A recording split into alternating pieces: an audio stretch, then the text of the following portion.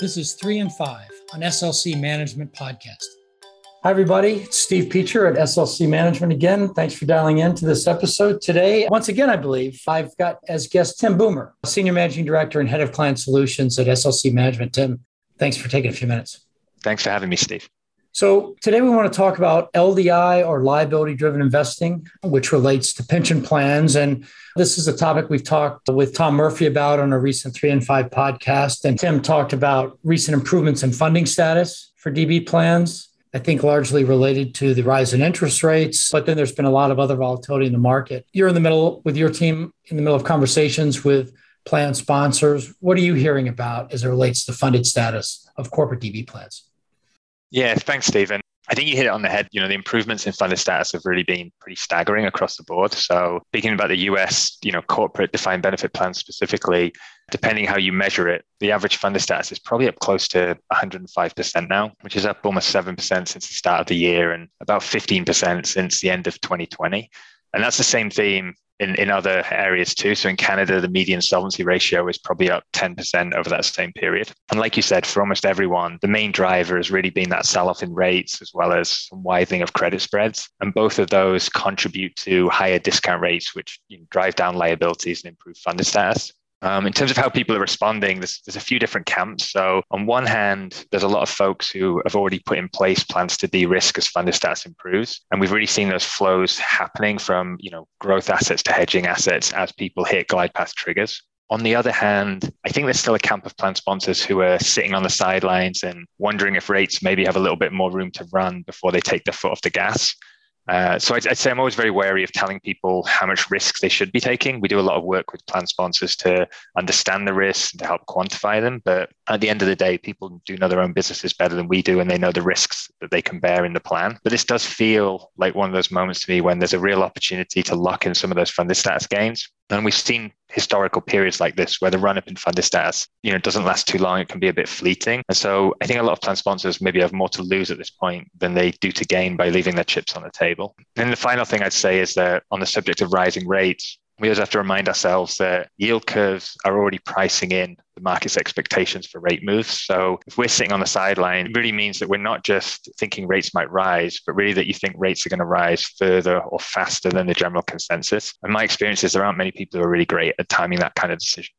It may be counterintuitive for some of our listeners who aren't really tied in to LDI strategies and pension fund funding status to think that funding status is improving when they see equity markets going down and volatility in the markets. But it just speaks to how sensitive funding status is to interest rate levels, and that a rise in interest rates actually is positive for funding status, as is a rise in credit spreads. So given that you've seen this big improvement in funding status, it's amazing that it's on average over 100% now, I think is what you just said. And as plans think about de-risking, what are some of the things they need to think about or to do specifically?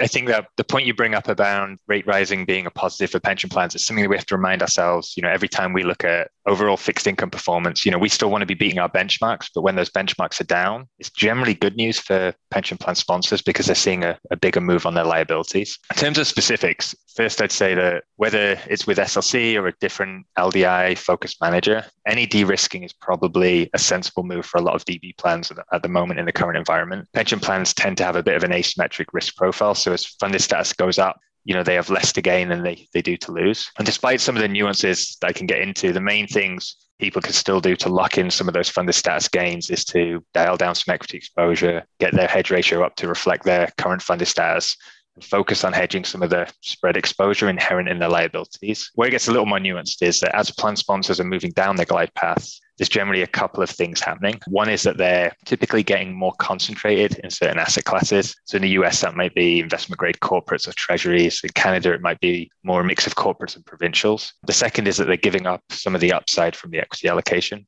So there's a few things we can do. One is, I'd say, to always take a look at how, as we allocate more to the fixed income portfolio, if we have multiple managers, what's the overlap in terms of holdings and style? How's the tracking error relative to liabilities? Really question, are we getting a diversified credit exposure in that portfolio? The second thing I take a look at is maybe what's likely to drive future funded status volatility. And that might be different to what drove volatility in the past as we got here. So typically, as our plans move down their glide paths, they tend to hedge some of the broader equity and duration risks. And that means that some of the more nuanced risks like credit exposure and curve risks can actually become bigger drivers of funded status volatility. And that often makes custom solutions, a more attractive option for late stage plans. And then finally, I'd say really questioning if there's other ways to expand the de-risking toolkit that we're using. So today, specifically, we see a lot of value in some of the asset classes like investment grade private credit or real estate or infrastructure that don't fit neatly in those traditional black and white definitions of growth and hedging buckets. And these are some of the assets that insurance companies have used to back long-term liabilities, and they offer some extra upside, some diversification to traditional assets, and they can also generate long-term stable cash flows that can be used to meet benefit payments. So I think your comments just highlight how complicated this is when you try to think of all these different factors to build the optimal portfolio in a given environment for a fund as its funding status has changed. As you referred to, and I referred to, a few minutes earlier, there's a lot going on in this environment other than just rise in rates. And this may be a technical question, so I ask it with some trepidation, given that you're an actuary, so you might jump too much into the details. But outside of the obvious improvements to a plan from a rise in rates, what are some of the other implications for plan sponsors in the current environment? So I do try and keep the actuarial talk to a minimum, Steve. And I know my mum likes to listen to these podcasts, and she'll probably switch off at this point. So I'll try and keep it high level. I would push back on one thing there.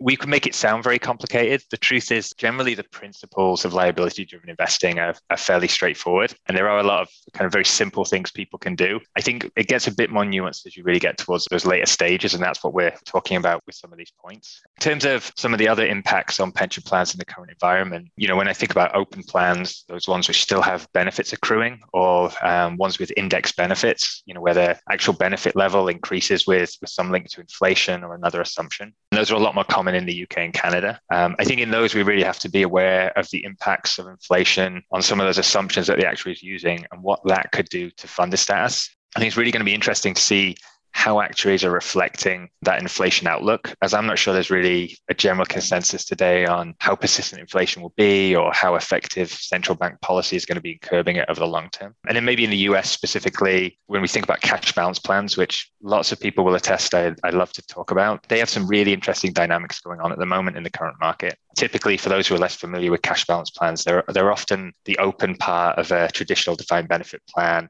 They have a slightly different benefit structure, but they often get rolled in and invested alongside traditional final salary plans, which can work out great. And in other cases, it can be really wide of the mark. And with cash balance plans, what's really important to look at is the interaction of two assumptions. So it's the rate at which we're projecting the benefits forward, and that's the interest crediting rate, and the rate at which we're discounting it today, and that's the discount rate that we use. And the interaction of those assumptions can really dictate the drivers of risk in the plan.